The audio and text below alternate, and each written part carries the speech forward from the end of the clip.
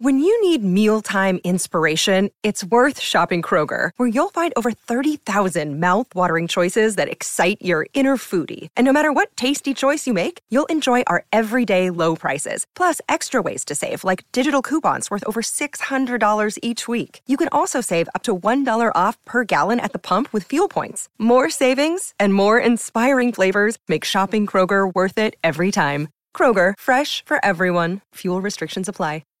Welcome to the Art of Charm podcast. I'm AJ. And I'm Johnny. And we're glad you joined us to learn more about the science of conversation, relationships, and mental health. For those of you that are new to us, you'll find that in each episode of the Art of Charm, we strive to bring you the best tips and strategies for building your social skills to help make you feel more connected and more confident in social situations. And for those of you who've been listening for a while, we've made some changes. Each month, we choose one theme and focus all of our episodes on that theme. Last month, it was all about breaking the ice, and this month, it's all about compelling conversations. So this week, we close out the month of compelling conversations by hosting a Q&A episode to answer your questions about getting the conversation headed in the right direction. And joining us today is Chris Pfaff, otherwise known as Drama. He got a start in reality TV, but in the years since, he's redefined himself as an entrepreneur, launching his own clothing line and starting his own podcast. Drama also shares some of the most important lessons he's learned getting his clothing line and podcast started. So be sure to listen out for that. And we even learned that he's struggled with social anxiety himself. I'm excited to dig in on this episode, so give it a listen.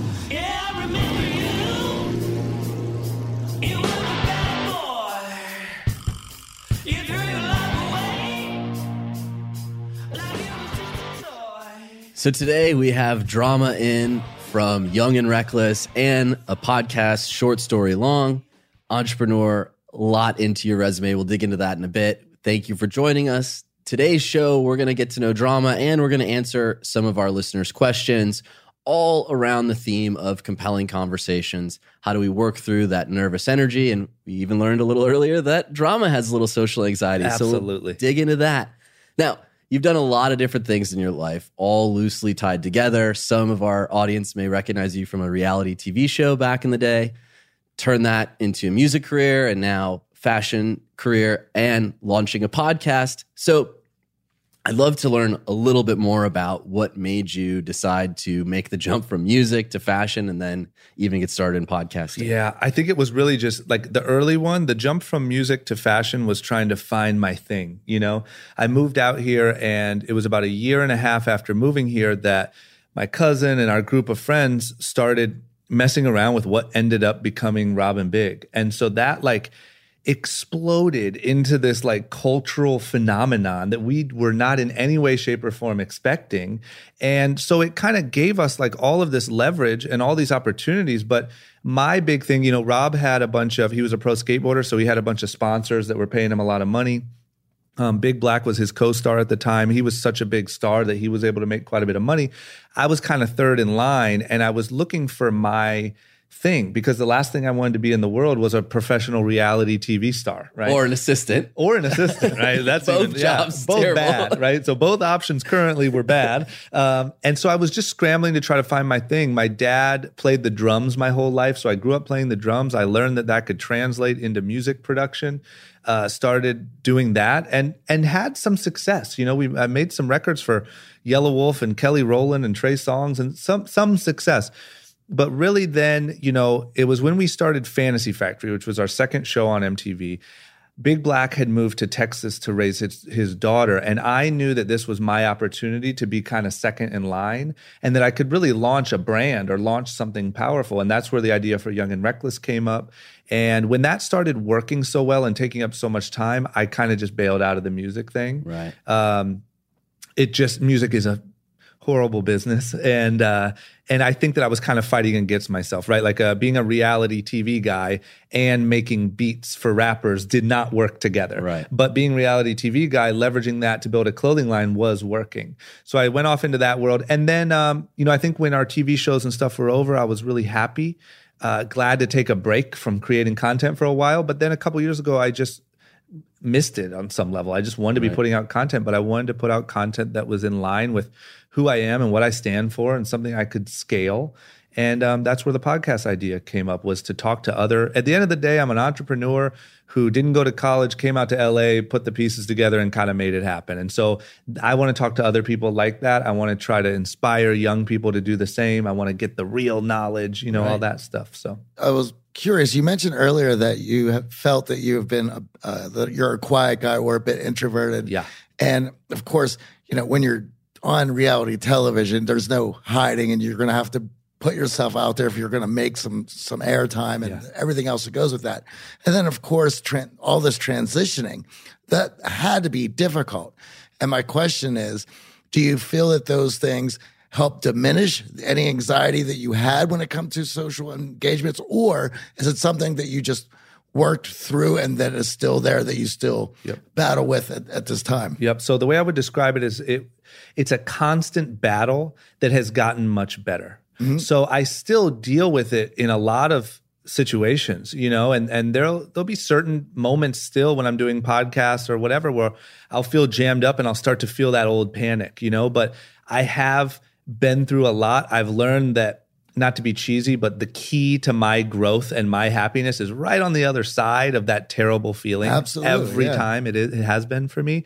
And I've read a lot of books about it, and I've went to seminars. Like, I've done a lot of work to try to really be the best, that I can be. And so I still deal with it, but it's much better than it used to be. Is there anything in all of the work that you've done that stands out as really helping you overcome some of that or work through it? Well, I think nothing matches just doing it, and like, once again, I know that for someone suffering with it, like, maybe that it doesn't sound so helpful, but every time you go through one of those, any experience, small or large, you get a little stronger, and I think, like I was telling you guys, when I started my podcast, the first 10 episodes were miserable for me. I was trying to find excuses to run out of the room to like go take a breath outside. And now I feel so comfortable in all my conversations because I've done 110 podcasts where I've been forced to figure it out. So every single time you feel like dying and you push through it, you feel a little better, and nothing really beats real world experience. I don't think there's anything that is as terrible as working so hard to set something up, and then while you're there and while it's happening, only thing that you can think of is, how do I get out of this? Oh my gosh. It's a large portion of my life has been that exact story, And where did the brand name Young and Reckless come from?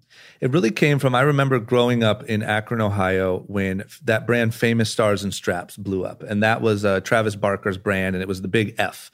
And I remember kids would walk around my high school with shirts on that would say famous, like with the F. And people would have on their MySpace pages, "Don't hate me because I'm famous." And it really like made this huge impact. And I remember like nerdy kids at my school walking around feeling some sort of way because they had the word famous on their shirt. And so I just remember thinking, like, I knew I was up against a bit of a challenge because I was launching a brand as a reality TV guy on a reality show. And the chances of that becoming crappy merch was like pretty high. Right. And so I really wanted to make it something that meant something and stood for something. And it was the early days of me connecting with my same sort of mission statement that I have now. But the thing was, I wanted people to be inspired to go out, be young and reckless, forget what your parents tell you, the status quo. If you don't want to go to college, don't go. This is a movement. That's how I pictured it in my bedroom. Would you describe yourself as reckless? Yeah. I don't think that I'm not going to go out and like get arrested and smash a window out of a car. But I think that, the way that I came up and kind of skipped college against my parents' wishes and moved to LA, and there was a lot of scary things about it and a lot of stuff that was kind of against the safe path. And that's what I really want to encourage people to have a little bit of that, Right. But I'm not like, I keep everything pretty legal, pretty by the book sort of guy. Which doesn't really align with your nickname. Exactly. You were talking a little bit about that earlier. Yep. So what was the genesis of Drama? Yeah, so the genesis was, it was right when AOL first started blowing up and everyone had AOL Instant Messenger. And I guess I was just listening to too much rap music back in Akron, Ohio, but my first screen name was Causing Drama. And I thought it was cool. Right? At the time, I knew no better. I thought it was perfectly fine. And when I moved to LA, The real story is I remember I wrote my cousin Rob, who was a pro skateboarder at the time, I wrote him an email, and I wrote him this long email right before I graduated high school. And I said, hey man, I'm graduating soon. I just want to come out there. I'm willing to clean floors, do whatever it takes. I just want to make it there. And he just wrote back, causing drama? What the hell? That was all the email said. And I'm like, I just blew my entire chance to make anything of my life because of my stupid screen name. And so when I moved out, he had printed all of my corny MySpace photos, laid them out on the kitchen counter, and told everyone my cousin Drama is coming to town and everyone better respect him. And he's a, up and coming rapper from Akron, Ohio, which wasn't true. Right. And so when I got here, everyone was like, drama.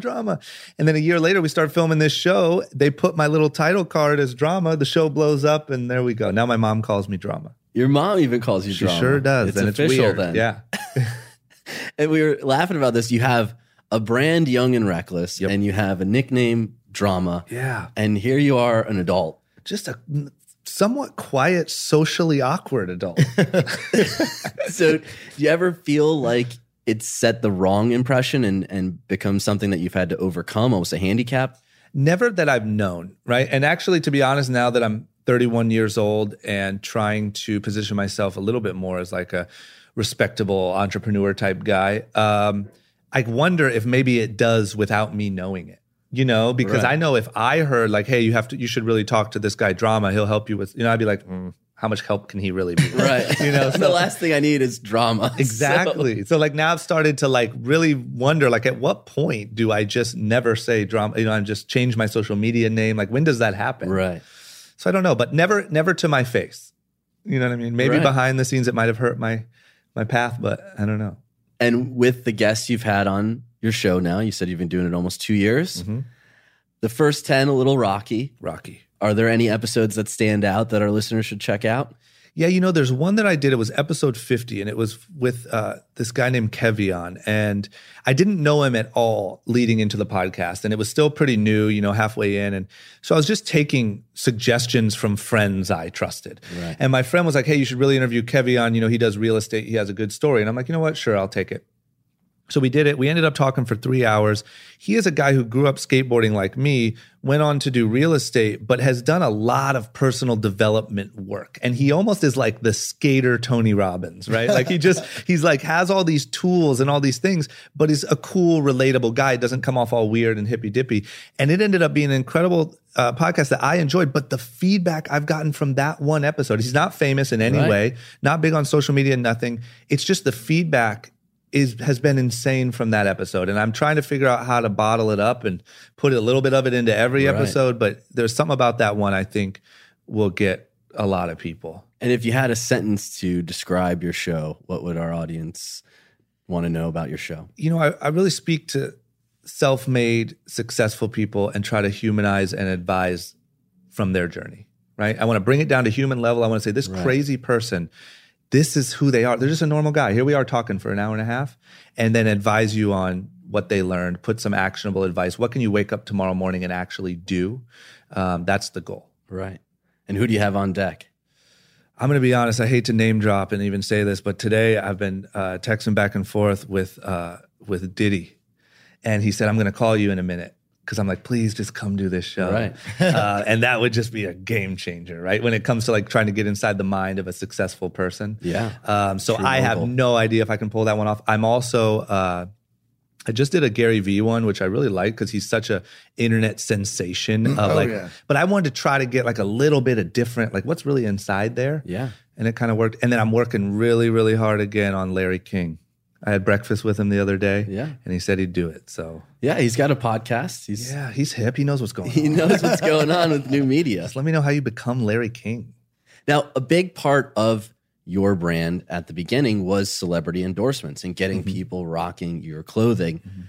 For those listeners of ours who are entrepreneurial, are trying to get their foot in the door, what did you learn out of reaching out to celebrities, cold calling, to actually make those connections? Yeah, the biggest thing, there's a few. The biggest one is don't ever be scared to ask. Like you got to just ask everyone for everything. It's going to feel bad when people say, no, are you kidding? But who cares? This is a numbers game. This is a spray and pray game, I always say. Yeah. Not one shot, one kill. So that's a big one. Ask everyone, just go for it. The second one is you got to find the right match. If the person doesn't fit the brand, it means literally nothing. So I've had a lot of really successful ambassador programs. I've wasted a lot of money on ambassador programs also because sheer numbers and engagement and interaction doesn't really mean anything if it doesn't fit. Right. Last but not least, if you have a couple meetings with someone and it feels like they just want a check, or for any reason the deal feels like a check exchange for work, work for hire, bail out. Because if they don't actually care for some reason, they can like you, they can used to like your TV show, they can like the idea of the project. If they don't like you or really care about it at all, you're dead in the water. They're not going to do the work. They're not going to do the work well. Right. It's not going to be worth the money. And again, building a brand, right? You're not building one shirt or launching a line. You're building a brand that you want to stand for something and stay in the game longer. What do you do to stay young and hip now that you're 31? I think the big thing is, like, as we get older, we all do it. We all get like the grandma syndrome or grandpa syndrome where we think everything new is so terrible or scary or weird or doesn't make sense or back in my day. And that's like our natural reaction. And the thing is, when you're running a brand, for me, my brand is mainly male, 16 to 24 years old, forever. We never grow older with our customer. We never nothing. When you turn 25, you can leave us. We want your 16-year-old brother to join us, right? And you have to know that. And if that's your program, you can't worry about back in my day or trying to change the way things are going, or I don't like this social media thing, we're going to do it differently. You're going to fail. You got to look at what's going on, accept the times, embrace what this culture that you're trying to make money off of is doing, and try to heighten it, try to add something to it. Don't try to change it or keep the glory days alive, And obviously, having an opportunity to interview as many people as you have, struggling yourself with social anxiety, is there anything you go into the interview thinking about to help make the conversation more compelling? Obviously, you don't want to stare at the clock for 90 minutes. Yeah.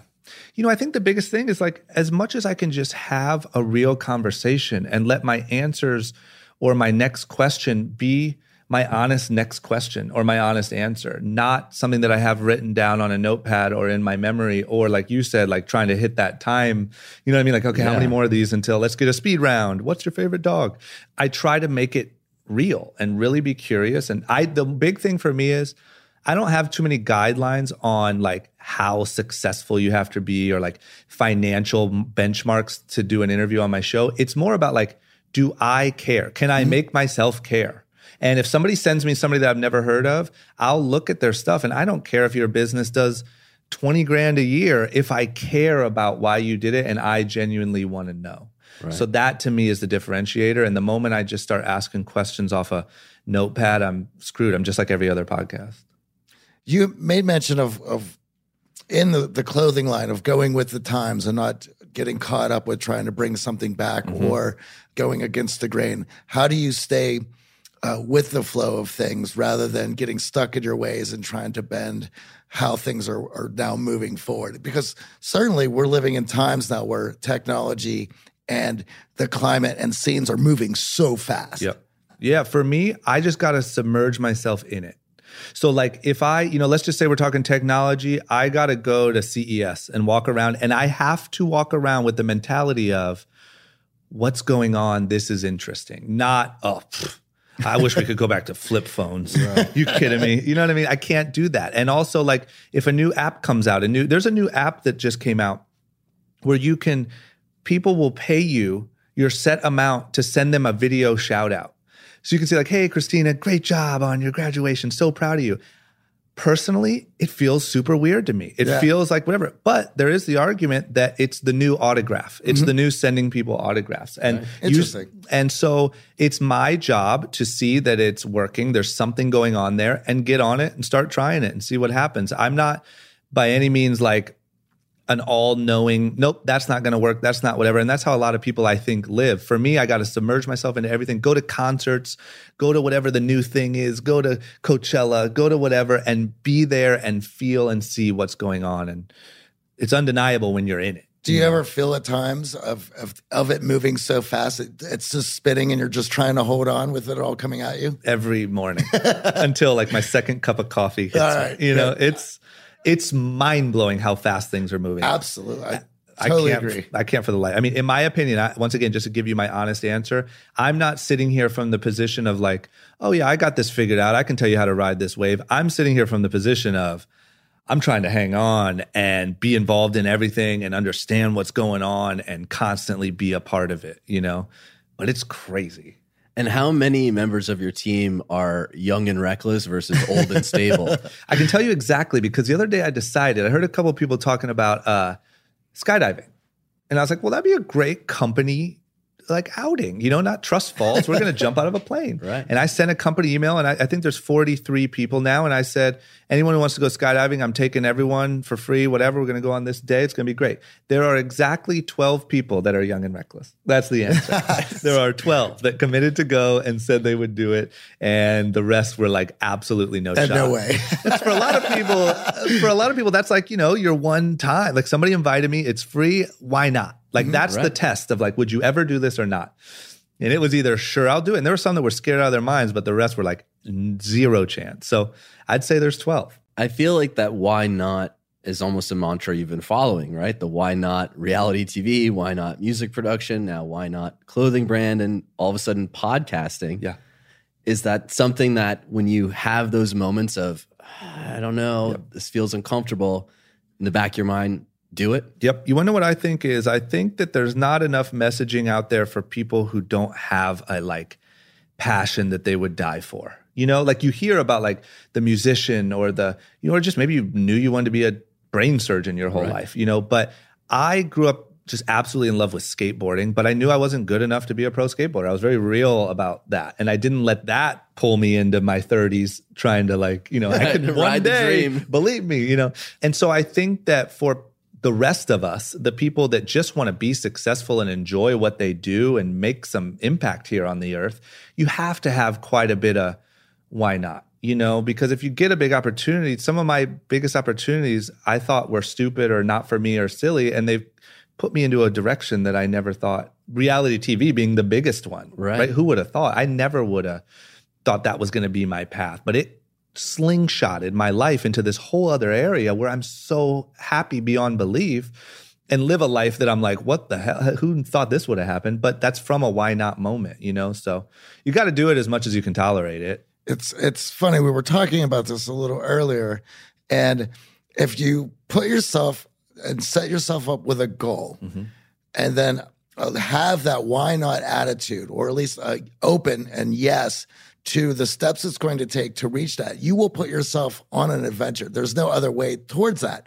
And a lot of times I talk to a lot of people who can't understand how do you go on these ventures? How do you allow these things to happen? How are you able to overcome certain obstacles? And it is that yes attitude. Yeah, it is. And I think that a lot of times they're right in front of you. You know, the next move, and once again, I don't want to sound like cheesy inspirational guy, but like a lot of times they're right in front of you. You're just blind to them because you're too busy worried about all the reasons why you can't, or all the things that are wrong in your life, or all the things, whatever. But I'll tell you, like, if you're listening to this podcast and you feel like, man, I could podcast, why not? Why not start one? Why not? I mean, it changed my life, podcasting, and I never thought it would. Why not start it, try it, whatever your thing is. Oh, skydiving sounds interesting. Go try it, because it'll lead you to the next thing. And I think people kind of sometimes will have a tendency to stay at home in the safety of their living room and what they know, and because it's scary out there. You know what I mean? It's scary to take that first jump. But man, like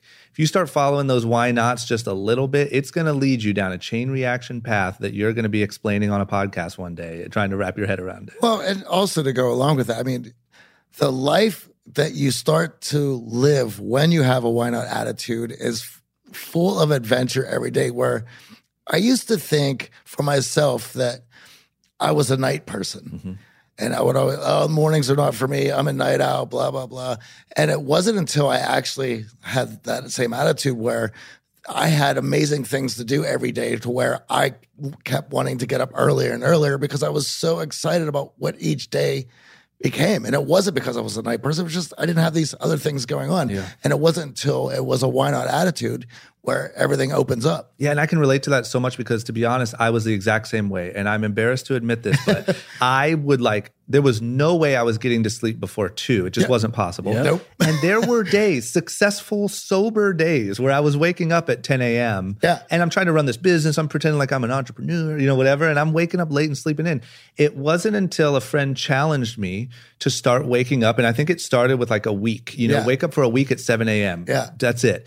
And then all of a sudden you start doing it. You realize it's not that hard. You realize, I have time to work out. Wonder what working out is like, Right. And then all of a sudden now I'm the guy who wakes up at 7 a.m., works out 3 days a week, and I'm the completely different guy because of a challenge to wake up early for, you know what I mean? And it was the same way. Absolutely. I was a night guy too. Yeah. Yeah. It's easy to make that your narrative living in Hollywood. We were laughing about where we were living earlier. We live in the epicenter of nightlife here in LA. So it's easy to get caught up in that and sleep in and then make that, hey, I'm just a cool entrepreneur. I'm sleeping until 11 and now I'm checking my emails. But when you actually start getting up earlier before everyone else is hammering you, you can actually get that alone time. You can get that meditation and you can get that workout in and then hit the ground running instead of playing catch up at 11. Like, oh my God, my inbox is insane. How am I going to get through this day? Yeah. I mean, especially because this is the thing of this episode, for a guy that deals with anxiety on any level, the difference between starting your day on offense and starting it on defense is like a night and day difference. Amazing. For every interaction. It changes the way I am in this podcast. It's the difference of waking up and having an inbox full of things and feeling like you're the late one and having time to meditate and take some time to yourself and do whatever and then approach the day however you want to approach it. Like, it is a game changer. And it was so funny. I mean, I would hear that advice constantly, even on guests we had on the show about successful people get up early. They get up before everyone else. I'm like, I can be successful and sleep in. Yeah. I can be successful and stay up all night working. It actually doesn't work that way. Yeah, it doesn't. We are not wired to be productive that late at night. You can say you are. You can say you're bucking the trend, but the proof is in the pudding. We've had enough guests on over the years to know that getting up early rising gets things done. It does. Now, the show obviously painted you in a certain light. I don't think anyone watching the show would have guessed that you would go on to the career that you've had since. Yeah. And I know for us, we've been approached about reality TV, and that's been one of our biggest hangups is that they have to create drama. They have to create stereotypes to move the show forward. And when you have two big personalities like Rob and Big running things, it's easy to be socially awkward and then just painted as the aloof one or the guy who is not intelligent. How do you feel now about that first impression that's been made on a show that was so widely watched? Yeah. I think, to be honest, when it first started, I couldn't care less because I was just looking for my way in, right? Yeah. So this is what it looked like from our group. Like, all of a sudden, you start filming this MTV show, a bunch of skaters, and you're filming this MTV show. So, of course, what starts happening is all the friends just start popping in, and like, hey, guys, just seeing what you guys are up to, Like, oh, you're filming today? Oh, shocking. Shoot, And so I was around a lot because I was Rob's assistant, but I noticed that a lot of the friends were getting told, like, hey, you just can't come over, like, from this time to this time, because everyone's trying to insert themselves into a conversation or find a way to become the next star. And I just think that I found my dynamic in being the little cousin that was kind of the butt of the jokes and the whatever. Now, don't get me wrong, that was a huge part of who I was at that time. Yeah. But that was my way in. That was my dynamic. And to be honest, they would send me stuff. They would send me ideas. They'd be like, hey, we want to go to Vegas for your 21st birthday, but we want to shave your head like an old man. And we want to do a billboard that says you're going bald. And do you mind? And I'm like, no, that's hilarious. Right. And so that was the first phase.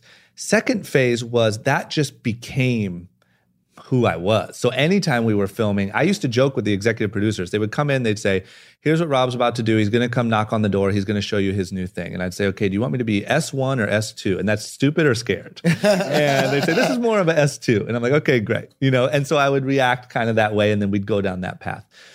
Still fine. Third phase was, and I'll just be honest, I had started a business. I'm not a dummy by nature. I had started a business. I wanted to kind of start to grow up and do my own thing. And I had this huge reputation or character as this guy.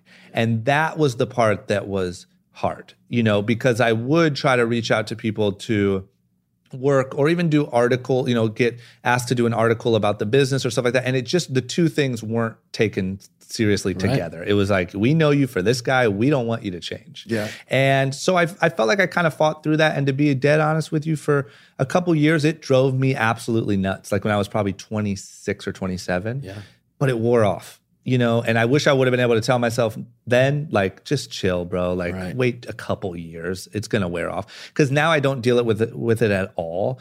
Even just starting a podcast and kind of putting myself out there again a little bit more for who I really am, I don't deal with it ever. And like, it's crazy to me that it even used to be an issue, you know, but it's funny. You paint yourself in one way and it's hard to transition that like perception, you know? Yeah. Especially when the spotlight is on you from every angle. Yeah. I mean, between the show and then the spinoff and then ridiculousness and everything else, it became this huge cultural phenomenon. And it's easy to fit in that typecast. Yeah. And also, to be honest, right, you're kind of in Rob's shadow. So people are like, well, is Rob behind this? How do I get to 100%. Rob? So then you're also kind of being used when you're like, hey, I want to stand on my own 2 feet. I have my thing now. Yeah, 100%. And it was the gift and the curse, right? You know, it's like I was so fortunate to have this platform, and really it was spearheaded by Rob and Big Black, and to be able to get in on that and create a life out of it, I am unbelievably blessed. The curse of that all is you have this shadow to get out from under. And that's going to take some real work and some real like putting out stuff that you think is good with people saying it's garbage. And if it wasn't for Rob, and you know what I mean? It will beat your soul down until you get past it. But it's funny to me now, you know, now, like I said, it's just funny to me. I don't understand. I don't connect to that like real pain that it put me in. Right. And when I watch old episodes and stuff, I'm like, it was so good. Like at the end of the day, had I tried to take myself too serious on any of those shows, I just would have been gone. It was funny, you know, and there's not a piece of that I'm like frustrated that I did, or, you know, it's really ridiculous now to go back and watch old Rob and Big episodes. Yeah. But also it's your 20s, you know, it's when you can be ridiculous. Now, if you're acting that way in your 40s and 50s, it's a totally different ballgame. Yeah. It's been a journey, man. But yeah, it feels good now. Right. Yeah. It just took some time to work through. It did. And of course it did. I wish I could have told myself, like, just relax, you know? Like for anyone out there that's like, I know I'm doing the right thing, but people aren't seeing it. Just relax and keep doing the right thing. Like it catches up, but you can't expect, like, you're lucky to be on a hit TV show being a goof, you know? Like you can't expect the next day to be like, oh, by the way, I'm also a genius entrepreneur. And then be like, okay. And just be accepted for that, right? It doesn't work that way. Yeah. So we have some listener questions here, and we have someone on the show who has struggled with social anxiety. Podcasting, having more conversations, experience is one of those ways that we talk about breaking out of that. The first question here from Lev Larch is, how can you stray away from boring small talk or reach engaging subjects faster? And obviously interviewing people, that's the last thing you want to do, is have boring small talk with people who've been on other shows. Like personally, Gary Vee, you can find everywhere. Yeah. So what are some tips that you have for breaking out of that dreaded small talk? My biggest thing is making sure that, you know, just take one moment to be honest with myself that I'm never the cause of the small talk. Like, am I initiating the good talk? Right. You know, because sometimes you kind of go into it expecting the other person to drive it, and you're ending up in no man's land, and you need to learn how to push a little bit and talk about, get to what you want to get to. You know what I mean? And then I think other than that, for me, I'll take the small talk for a second, and then I'll just find a way to keep moving. You know, I've never been a big fan of it. Luckily, I think I was conditioned early from early TV days to be able to kind of move and shake around people. But I always try to do it in the most polite way possible, and never just say, hey, your small talk's stupid. I'm out of here. I think, to be honest, I think small talk gets a bad rap. Mm-hmm. I think there are plenty of memorable conversations that started with boring small talk. I don't think every single conversation has to skip over small talk. I think the way to break out of it is to actually listen to the other person and be engaging. That's what makes big talk. There's little bits and nuggets that'll come out of small talk. Growing up in Ohio, starting a business, you know, that's boring small talk to most people, but out of that are some commonalities. We're from the Midwest. Oh, we've been working on a podcast and entrepreneurship. So you can take the small talk and turn it big at any time. We get into trouble when we try to avoid it completely and just hammer people with, okay, now I have to go into rapport with you. Now I have to force this connection on you. people go, whoa, I'm not ready for big talk.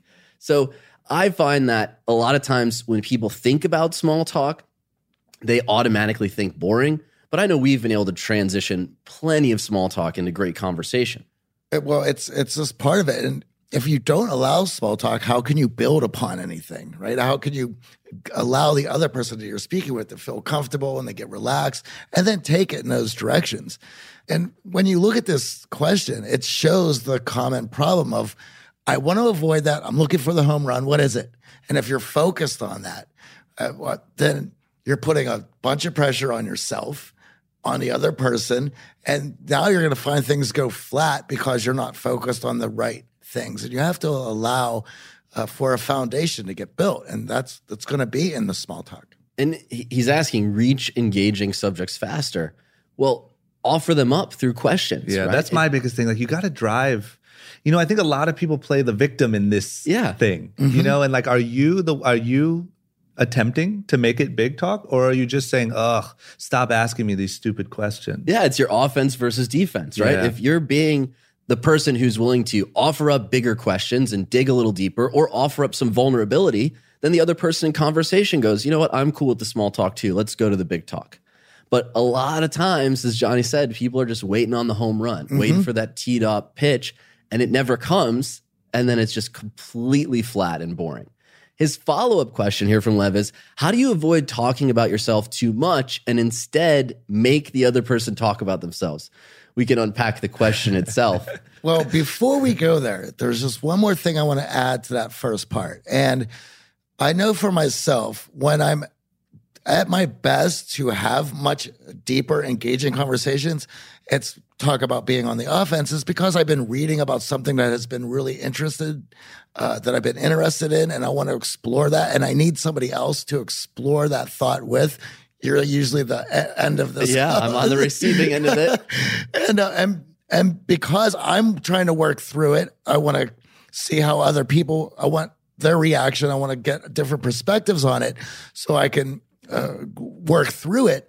And so here, I mean, we have all the resources that we want in front of us to explore deep conversation, engaging things that get you thinking. So to answer that question here is, make sure that you're engaging in yourself. Yeah, being an engaged person in life. Mm-hmm. I think boring comes from boring people. And right? If you're having boring small talk, you're probably living a boring life. Mm-hmm. Or scared people. I think there's some people who just don't know how to take a conversation there, because it's just scary questions to ask. Yeah. It's scary to ask about someone's parents, or ask where they came from, or how everyone's doing. I think like getting over that fear a little bit of diving into those deep waters and hearing a long, deep answer about how that person really is, you got to take that leap,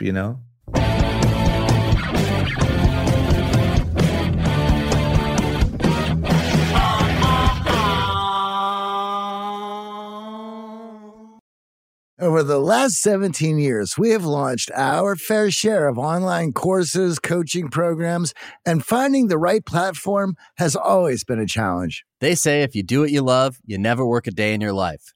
But if you're an entrepreneur, you know the hard work that comes with it. That's why you need Kajabi. Kajabi makes it easy to run your entire online business from one platform, so you can focus on what you love, creating. Kajabi is the ultimate all-in-one platform that helps creators and entrepreneurs build successful online businesses by unlocking predictable, recurring revenue. No matter your niche, Kajabi makes it easy to turn your skills, passions, and experiences into enriching online courses, exclusive membership sites, subscription podcasts, thriving communities, personalized coaching, and more. The best part? Kajabi doesn't cut into your revenue because everything is owned and controlled by you. So keep 100% of what you earn. And with Kajabi, you also get robust analytics, easy payment options, email marketing tools, and customizable website templates, all built in. You don't even need a huge audience to make sustainable income. There are thousands of creators on Kajabi making 6 and 7 figures with less than 50,000 followers. Right now, Kajabi is offering a free 30-day trial to start your business if you go to kajabi.com/charm. That's KAJABI.com/charm. Go to kajabi.com/charm and join the creators and entrepreneurs who have made over $7 billion. Lennon and McCartney, Jagger and Richards, Watson and Crick, AJ and Johnny. What about the perfect duo when it comes to growing your business? Well, that's you and Shopify. That's right, Johnny. Shopify is the global commerce platform that helps you sell at every stage of your business. From the launch your online shop stage to the first real life store stage, all the way to the did we just hit 1 million orders stage? Shopify is there to help you grow. Whether you're selling your own fire merch or promoting your productivity programs, Shopify helps you sell everywhere. From their all-in-one e-commerce platform to their in-person POS system, wherever and whatever you're selling, Shopify's got you covered. Shopify helps you turn browsers into buyers with the internet's best converting checkout, up to 36% better compared to other leading commerce platforms. And sell more with less effort thanks to Shopify Magic, your AI-powered all-star. What I love about Shopify is no matter how big you want to grow, Shopify gives you everything you need to take control and take your business to the next level. In fact, Shopify powers 10% of all e-commerce in the U.S., and Shopify is the global force behind Allbirds, Rothy's, and Brooklinen, as well as millions of other entrepreneurs of every size across 175 countries. Plus, Shopify's award-winning help is there to support your success every step of the way, because businesses that grow with Shopify. And AJ, you don't have to just sell your stuff anymore. With Shopify Collective, you can curate products to sell from the brands that you love, giving your customers more variety and your business more sales. Shopify is your no-excuses business partner. Sell without needing to code or design. Just bring your best ideas, and Shopify will help you open up shop. Sign up for a $1 per month trial period at shopify.com/charm. Go to shopify.com/charm now to grow your business, no matter what stage you're in. Shopify.com/charm.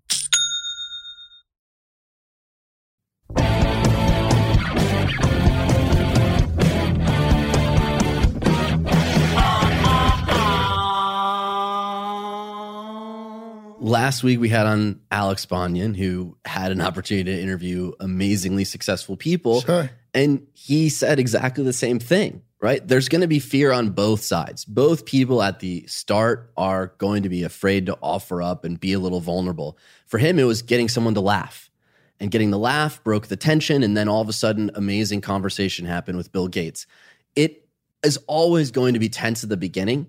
And I think a lot of people oftentimes will be like, I'm feeling tense, but there's no way drama's feeling tense. Mm-hmm. Both sides are feeling tense. We're strangers, and we want to make a great first impression. We want to stand out for the right reasons. Well, to go along with that, and you have to be open to the person that you're speaking with to have a completely different perspective and idea about what you're bringing up. Well, that's a foreign concept in today's environment. Well, that's what I'm talking about. Because expert level. You post on Facebook some thought that you had, and then you get slammed by everyone that you know, calls you a jerk and a bigot and everything else that goes along with it. And you're like, oh, it was just a random thought that I posted.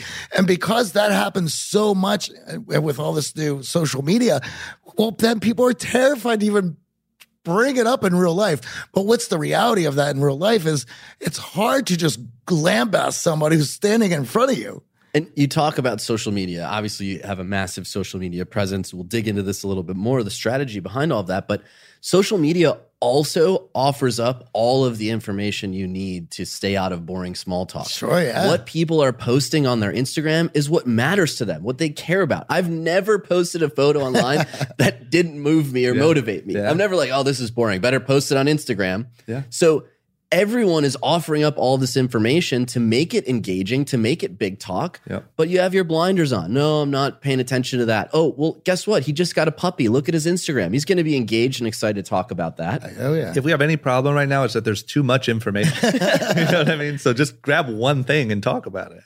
And social's been a huge driving force behind your branding. What tips could you have to set yourself apart on social? I know so many people these days are worried about their personal branding and coming across the right way. Yep. What have you found with social that's been so impactful? So I think we live in a day where, you know, all we hear about is social media, right? It's the new TV, it's the new this, it's destroying every industry, you know, it's the blah, blah, blah. I think that that's all true. And I think that it's really easy to look at all of these social media influencers and all this stuff going on, and you just get swept up in all of this noise and action going on. And so your thing is, how do I grow the biggest, the fastest, right? I need more followers today, more, now. And that is the very wrong way to think about it. You have to think about quality. You have to think about building an actual connection with your following. And the only way that you're ever going to do that is by being authentic to your own self, your own story. And just like reality TV, the juicier you get, the more people are going to like it. But you can only get juicy about your own life and your own experiences. So I would just say be as authentic as you can. Keep it real. If something's bothering you and you're working through it mentally, try to work through it with your audience. If you had a rough day, show it. If you had a great day, show it. But just be authentic, man. Don't try to paint this perfect picture and grow as quick as possible, as fast as possible, because nobody cares. Yeah, and the pressure then leads to you buying followers, buying likes, trying to get attention, fighting over other people's attention. It's not worth it. Do you ever find, as someone who struggles with some social anxiety, that it's difficult to post and put yourself out there on social media? 1,000,000%. So when I made this big transition, it started 2 years ago by launching a podcast. That was rough in the beginning, then caught on. I think that the wave of support that I got from that was more than what I really expected, gave me a little bit more confidence. Then I started doing some more like video blog type stuff, and I would go do an interview and I would have my guy film it, and I'll post a clip of something I said on my Instagram in a more, digestible format. Every time before I press post and it's a video of my face saying something real, I get so nervous, and then I post it and I put my phone down and I just don't pay attention. Yeah, you and have to walk away. Whatever. If it does good, it does good. If not, I'll delete it. But 1,000,000%. It's a weird feeling putting yourself out there on that platform. Yeah, even after all of this following you've built and all of the brand awareness around it, it's still scary to be that vulnerable and be that intimate. Yeah, it just is. And I'm from the generation that, like, I'm just young enough to understand social media, but just old enough to think it's a little weird. Yeah. And so we were laughing about that earlier, like hopping in a stranger's car. Yeah. We're from a generation that our parents were like, never in a million years do that. There are now kids growing up who only know social media, who only know riding in strangers' cars. Yeah, it's not even weird. It's not, it's absurd. My friend just had a kid like 6 months ago, and the thing that we were talking about is he could very well never drive a car. Yeah. Between Uber and all that, and then autonomous drivers, and there's a chance this young human may never drive a vehicle. Touch a wheel. But so I think it's... Do they have a social media though? Do they already have an Instagram? And thank God, no. Following? He's not that type of dad. But yeah, I think it is weird. Everything about it feels a little weird. At the same time, there's something really cool about it too. Like if you can build a following of what you guys do, you have a lot of people that listen to you. You're actually changing their lives for the better and helping. And you're only able to do that because they connect with you guys personally, and they like hearing you talk to them for an hour or so, through a podcast. That's pretty incredible. So it's about balancing, those things. Yeah, I think what's amazing, starting 12 years ago in a basement with some microphones, is that people are clamoring for this realness and this authenticity. And quite honestly, that's what major media is missing out on. They've gone so cookie cutter, and it has to be a certain way, and forced, and even reality TV is forced in that way. And all of a sudden people are like, no, I just want some realness in my life. I want to hear people who are real. I want to get the truth. I don't want to get it filtered through your biases. And I think it's so exciting to be involved in that. And I love that you're encouraging people to join in and do it themselves. Yeah. I think everyone needs to find their voice and share it with people. Now, not to leave Lev hanging. Yeah. How do you avoid talking about yourself too much and instead make the other person talk about themselves? He's going to hate the answer because it's right in front of his nose. It's being more curious. Yeah. I mean, everyone wants to tell their story, myself included, but give the other person an opportunity to tell their story. It's their favorite subject.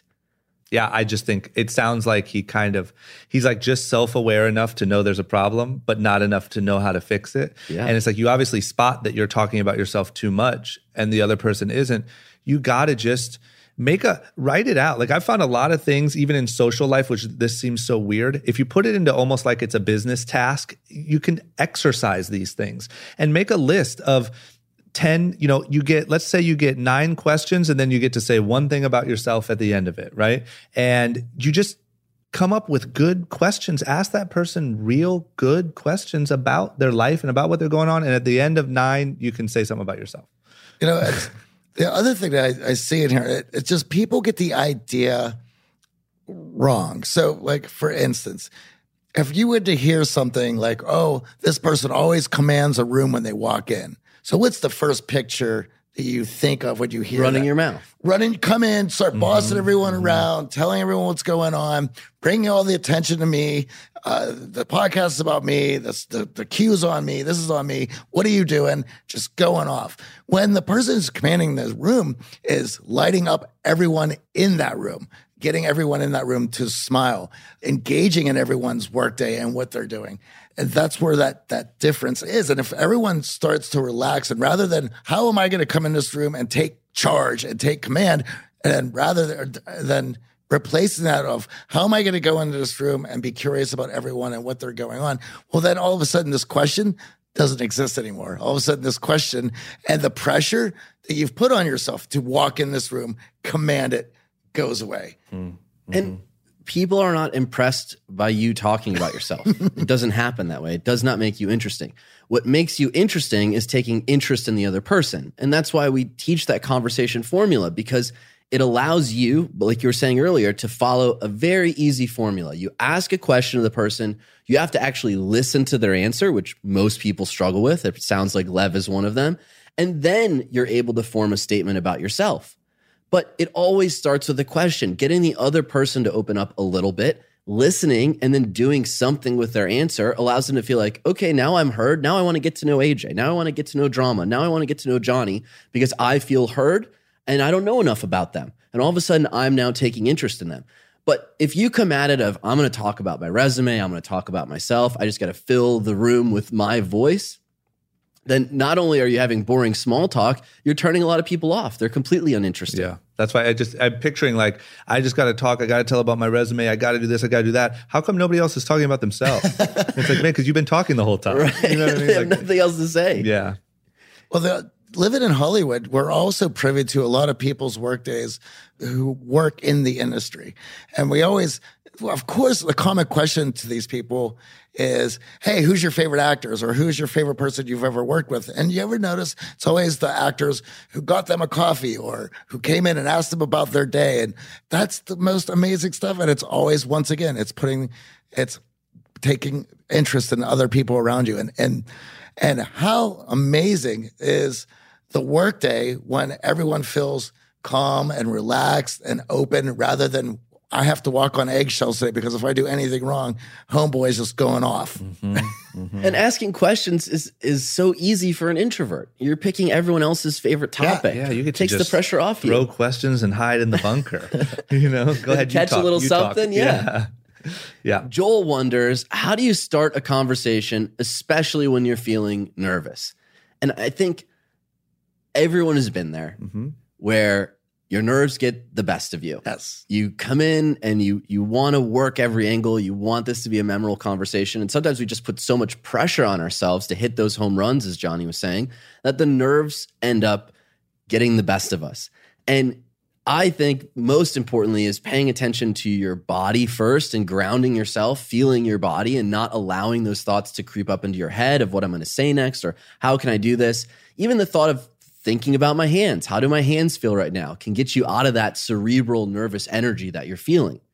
And on top of that, as we said earlier, putting the ball in someone else's court when you're nervous is a great way to hide in the bunker, to take the pressure off of you. Because when you're asking someone else a question, you're putting a spotlight on them, they're thinking about themselves. They're not thinking about how nervous is that guy.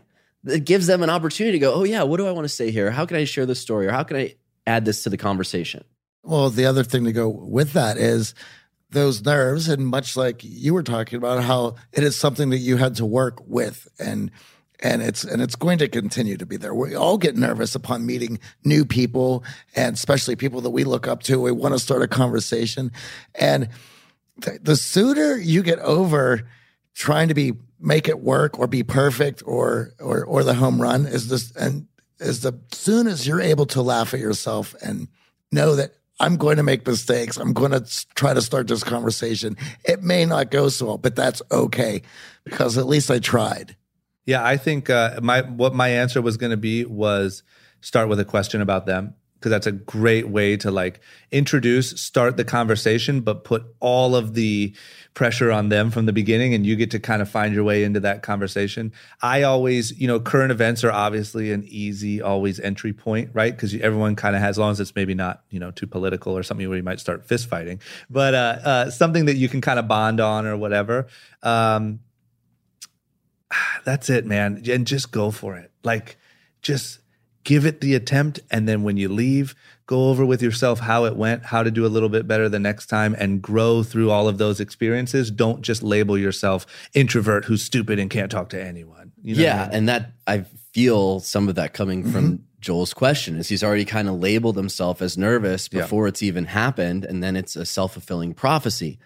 The nuance with the question that I want to point out to the listeners that's so important is if we ask too many questions, then the conversation does die because you're putting too much pressure on the other person and you're really showing them that you're not willing to offer or engage or listen to what they're saying, and it becomes meaningless. So questions we are wired as humans to answer, especially that first one. I mean, we'll get stopped on the street with a question, even if we don't know that person, and answer. Time, there's the Starbucks, oh, here's the bathroom you're looking for.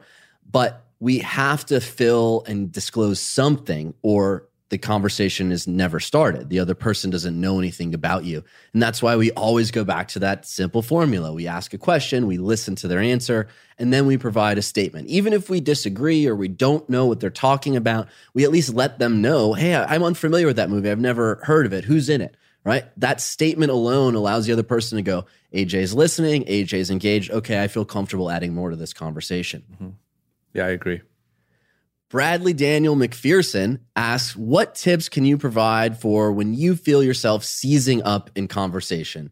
We've all been there. You had your little story put together. You scripted it out. You're like, I'm going to say this, and they're going to say this, and then I'm going to say this, and I'm going to nail them with this joke, and it's going to go great. Yeah. Oh, now what? Right? When you freeze up, what are your tips for freezing up a conversation? I'm sure you've been there, especially interviewing people. Yep, been there lots. It reminds me of podcast 1 through 10. Literally in every one. I'm not kidding, man. I was thinking about like trying to a fake phone ring, like anything to get up and run. My biggest thing is, to be honest, I started trying meditation. And I think it was something that for a long time I looked at as weird and kind of out there. And when I really read about it and the studies on it, and it kind of brought it down to earth a little bit more. And there's something about from doing it for, I've probably been doing it for a year or something now. And I'm able to now, I can feel myself getting worked up and losing it and getting, out there. And I think that has allowed me to even just in a small way kind of focus on myself, focus on my breath for a second. Even while I'm having a conversation, I'm just reeling it back in, because the moment it gets out from under you, that's when it gets crazy. Right. But if you can learn to reel it back in, I mean, I would say for someone like that deals with those type of problems, if you don't look into meditation and really, what was your entryway into meditation? Was it an app, a book? It was an app, but it was a dinner with friends. It was a dinner with 2 friends who were older, more successful guys. And I told them some of the issues I was having. And actually, we were in a busy restaurant in Beverly Hills, and I was starting to have anxiety. And they were like, man, do you meditate? And I was like, no, what do I look like, a monk? And they're like, you should really stop all that. You should really look at it. And I read a little bit about it. I downloaded an app, and I just do it for 10 minutes every morning. And it's the smallest thing that just allows me to be able to simply notice when I'm losing it and reel it back in quick. And that really helps me now. Like, I don't have those moments anymore of feeling like I just need to bail out.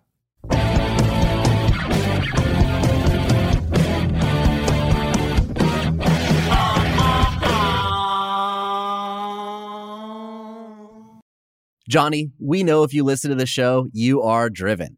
In fact, we're driven by the search for better. But when it comes to hiring, the best way to search for a candidate isn't to search at all. Don't search, match with Indeed.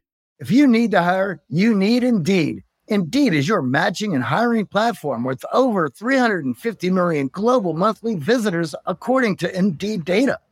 And a matching engine that helps you find quality candidates fast. Ditch the busy work. Use Indeed for scheduling, screening, and messaging, so you can connect with candidates faster. And Indeed doesn't just help you hire faster. 93% of employers agree Indeed delivers the highest quality matches compared to other job sites, according to recent Indeed survey. We have hired a lot of team members over the last 17 years. Going through endless resumes, well, that's a time sink. But you know what else is a time sink? Interviewing endless people, because they're all going to give you the best face forward. That's why we love Indeed, leveraging over 140 million qualifications and preferences every single day. Indeed's matching engine is constantly learning from your preferences. So the more you use Indeed, the better it gets. Join more than 3.5 million businesses worldwide that use Indeed to hire great talent fast. And listeners of this show get a $75 sponsored job credit to get your jobs more visibility at Indeed.com/charm. Just go to Indeed.com/charm right now and support our show by saying you heard about Indeed on this podcast. Indeed.com/charm. Terms and conditions apply. Need to hire? You need Indeed.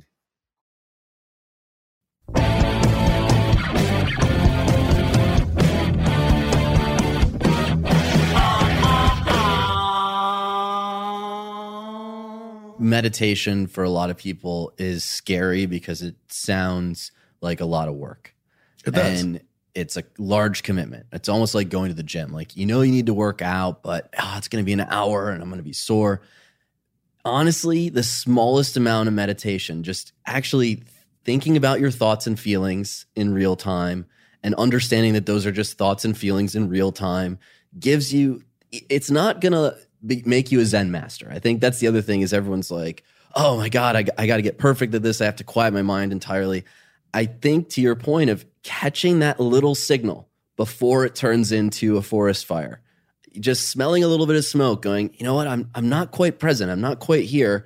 Let me get it back in, can stop you from having these freakouts and totally seizing up in conversation. And lastly, I find that a lot of times the seizing up happens when we get too far ahead of ourselves. Yes. When we're trying to line up that home run, when we're trying to find that next opportunity for us to join in, instead of just letting the other person say what they're going to say to us with open ears and being fully present. And I know that's fucking hard. I mean, how many of us, even when we're in conversation, we're like, I think my phone just vibrated. I think I got a few likes on Instagram. And what am I having for dinner? And I didn't walk the dog. And all of a sudden you're somewhere else. And then it's very easy to seize up in those moments. Yeah, for myself, I have this issue because I'm trying to expand my vocabulary all the time. And I listen to so many podcasts and a lot of stuff and read a lot of stuff that gets me to think. It's my favorite thing. And I go down crazy rabbit holes of just mind expanding stuff and stuff that challenges my viewpoints. So then when I'm having a conversation, maybe it's even on this podcast, I do it all the time with AJ, when I'm in front of the guys, I will get caught up and trip over my words because I'm working on new stuff. I'm always working on new stuff. And I'm just trying to grow as a person. And so because of that, I have to be okay with tripping over my words. And I have to be okay that sometimes I might not use the right word. And I'm okay with fishing for the right word. And I'll even say, I'm like, I don't know, is this the right word for this? But because I want to grow. And if I don't allow myself that, then I'm going to be stuck in this box. And as I get older, I want to continue evolving. And to evolve I'm going to make mistakes. And I just got to be okay with that. And when you're okay with that, I think the pressure of seizing up releases itself a bit. You could just laugh at yourself and you're willing to make those mistakes for the bigger goal. Absolutely. I think when we are working on improving any skill in life, and social skills are no different. We like to treat social skills different than we treat other skill sets. Mistakes are going to happen. Seizing up is going to happen. When you put yourself out there, whether it's on a podcast or on stage or a presentation, you're going to have those moments, those oh crap moments. It's working through them and realizing that that's a part of the process. It's okay. And giving yourself the ability to just chill out about it. Like, take a little pressure off. I seized up today. Well, I'm not going to do that tomorrow. Yeah. Right? I got it out of my system. That's great. I can move on. Well, another thing that helps me with that is when I'm listening to a podcast, let's say it's like I'm listening to Sam Harris and I hear him trip over a word or use the right one or correct himself. I'm like, I'm not the only person. Right. The guy He's so much smarter than me and he's tripping over his words. So that releases a lot of pressure. Yeah, it's true. I think we have this expectation on ourselves to be perfect. And that's the weirdest thing. and I try, I still fight with it obviously every day, but I think, I've even noticed sometimes when I'm feeling a certain way, just saying I'm feeling a certain way helps because you kind of disarm the problem. It's like you're fighting against this thing of not being perfect, but just owning the fact that you're not perfect. I mean, those are all the people that I've liked the most in my life are the people that own their flaws. We know those people. They're so likable.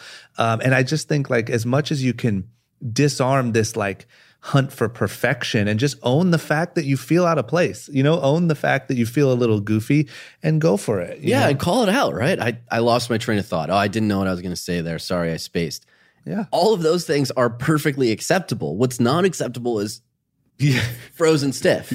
So, calling it out, owning it makes you more likable. It makes you more relatable because we all get over our skis in conversation. Even the best of us will trip up in conversation. It happens. Here's the follow-up. Yes. Bradley's asking, what are good small goals to set that help you measure your progress as a conversationalist? So how can we track that we're actually getting better with our social skills? And I know, Johnny, you have some strong perspective on this. Well, I mean, it's always about journaling and writing. And we were talking about meditation and how at a time we found it odd or weird. Journaling was the same thing, at least for myself, of, I got to journal about my progress, what I can't remember what I did today. And any sort of writing, the idea of fleshing out ideas on paper or on my phone or on my iPad, that has helped me speak so much better because I'm not only, I'm thinking it, I'm saying it, I'm writing it. So all I can say to that is journal.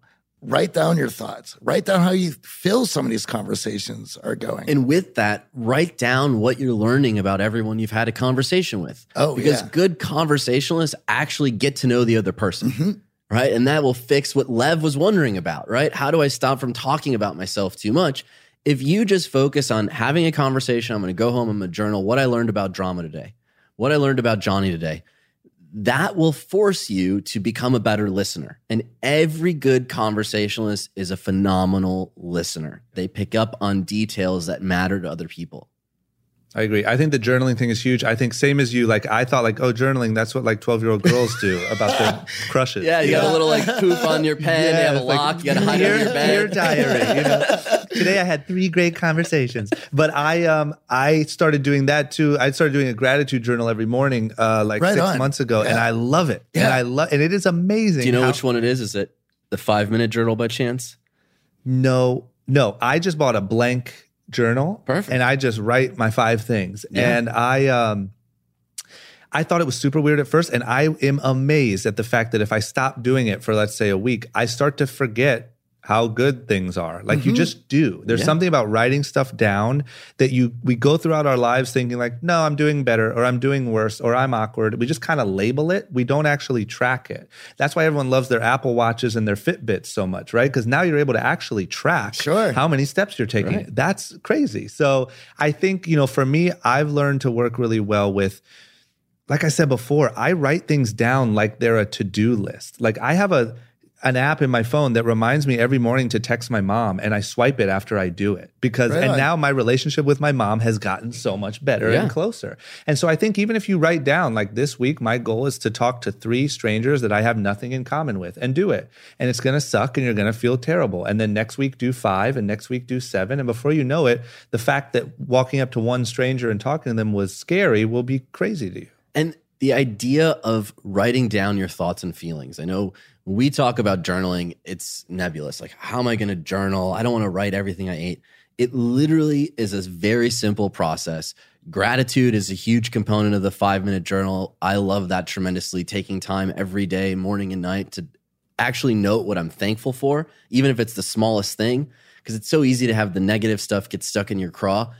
But when we're actually working on a skill set, we're trying to improve, just the simple act at the end of the day of writing down your thoughts and feelings from what just occurred, you track those from the start of that journal to the end, and you will realize, like, holy cow, a week ago, my biggest fear was saying anything to a stranger. And now my thoughts and feelings were, oh, that was okay. That was so-so. It's true. And it changes right before your eyes. But you can't track that if it's just in your head. And so what happens, what I've noticed too, is what happens is you can't track it, so you don't give yourself credit for it. And you keep labeling yourself as awkward, and you never grow. It's like, write it down and celebrate the wins and watch yourself move forward. It's the coolest thing ever.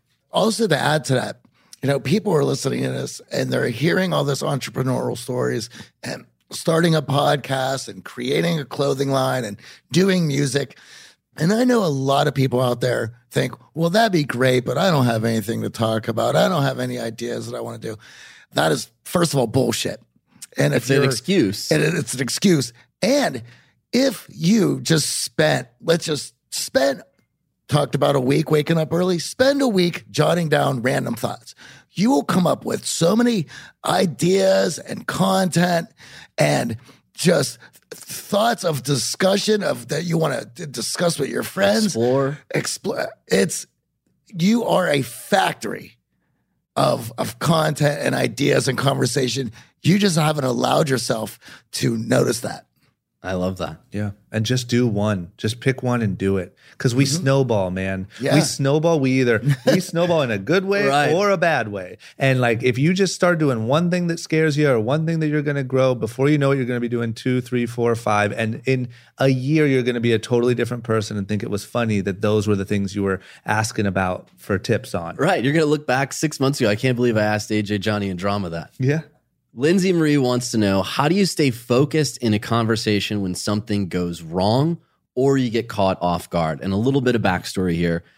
She was meeting a guy last night. When he saw what she was wearing, he went, well, great, I'm underdressed, and kind of seemed to panic. Logically, it was not a big deal. I should have just made a joke and moved on, but it really caught me off guard. And I went from super excited about the night to being like, oh my God, he thinks I'm ugly. He hates what I'm wearing. I wish I wasn't here. And my mind went completely blank. And I couldn't think of anything interesting to say to him for a good 10 minutes. Man, that just gave me anxiety. I'm like thinking about what I'm wearing. I'm like, oh man, white tee. I need some Young and Reckless. Yeah. Although I'm out of the age group. You're past the window. Too old.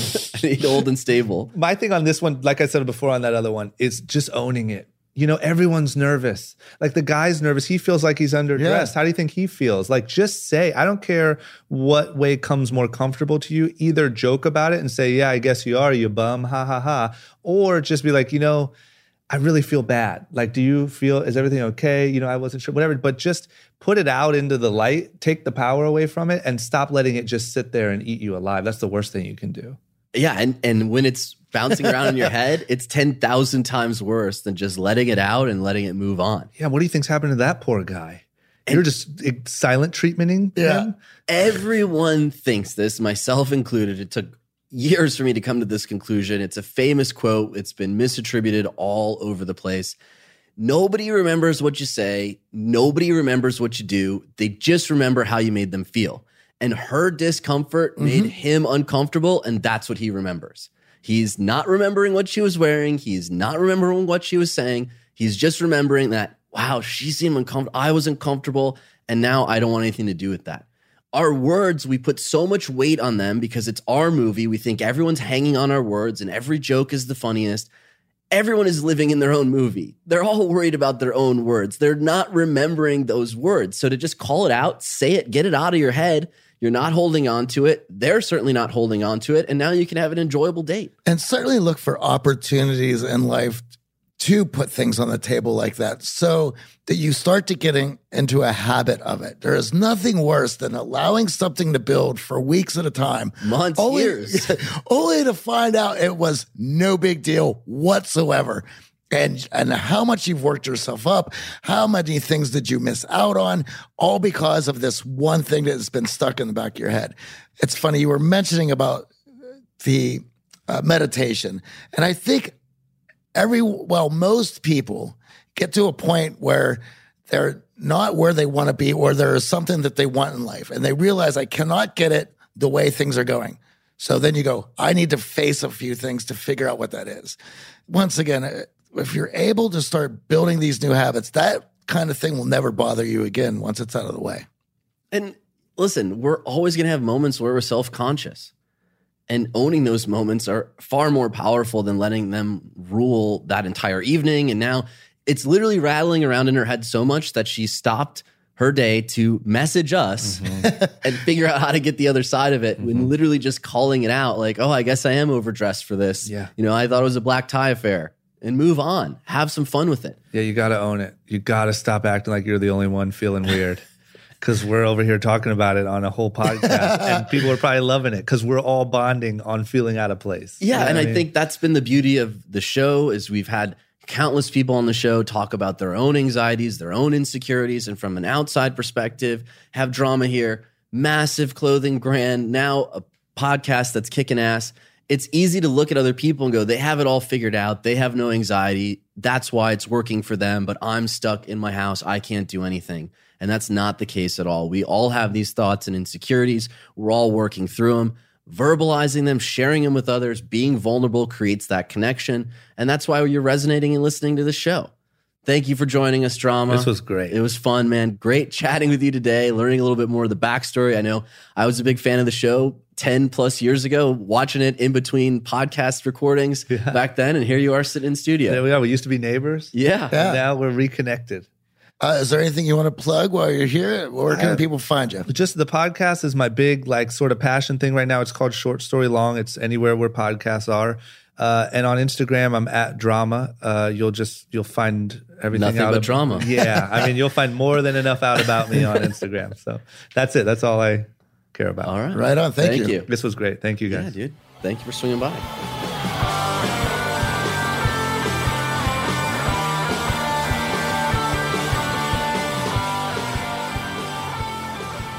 Oh, wow. Look at the time. We have to go. But before we leave you, we want to ask you for some feedback because your comments, ideas, and questions about our podcast have been and continue to be really helpful for us. So please chime in. Reviewing us on Apple Podcasts is a huge help. And sure, we love 5-star reviews, but we also love the constructive feedback that comes with those 3- and 4-star reviews as well. And while you're there, make sure you subscribe. We love having new members to join our family. And thanks to all of you who are submitting questions on our Facebook page and all over social media. You can find us at The Art of Charm on Twitter and Instagram. We love your questions, so keep asking them. Next week, we kick off a new month and a new theme. We're calling it Emotional Bid, so stay tuned to find out what exactly that entails. AJ, I heard some of our guys got some great things going on. Well, a big shout out to Dave Francis for sending us some amazing tips for our half marathon training. And congratulations to alumni Adam Mathis for getting married over the weekend. The Art of Charm podcast is produced by Chris Olin and recording at Cast Media Studios in sunny Hollywood, California. The show is engineered by Danny Luber, Bradley Denham, with editing and production help from David Lorsheet. Special thanks to Drama for coming on the show. I'm Johnny. And I'm AJ. Thanks for listening, and we'll be back next week.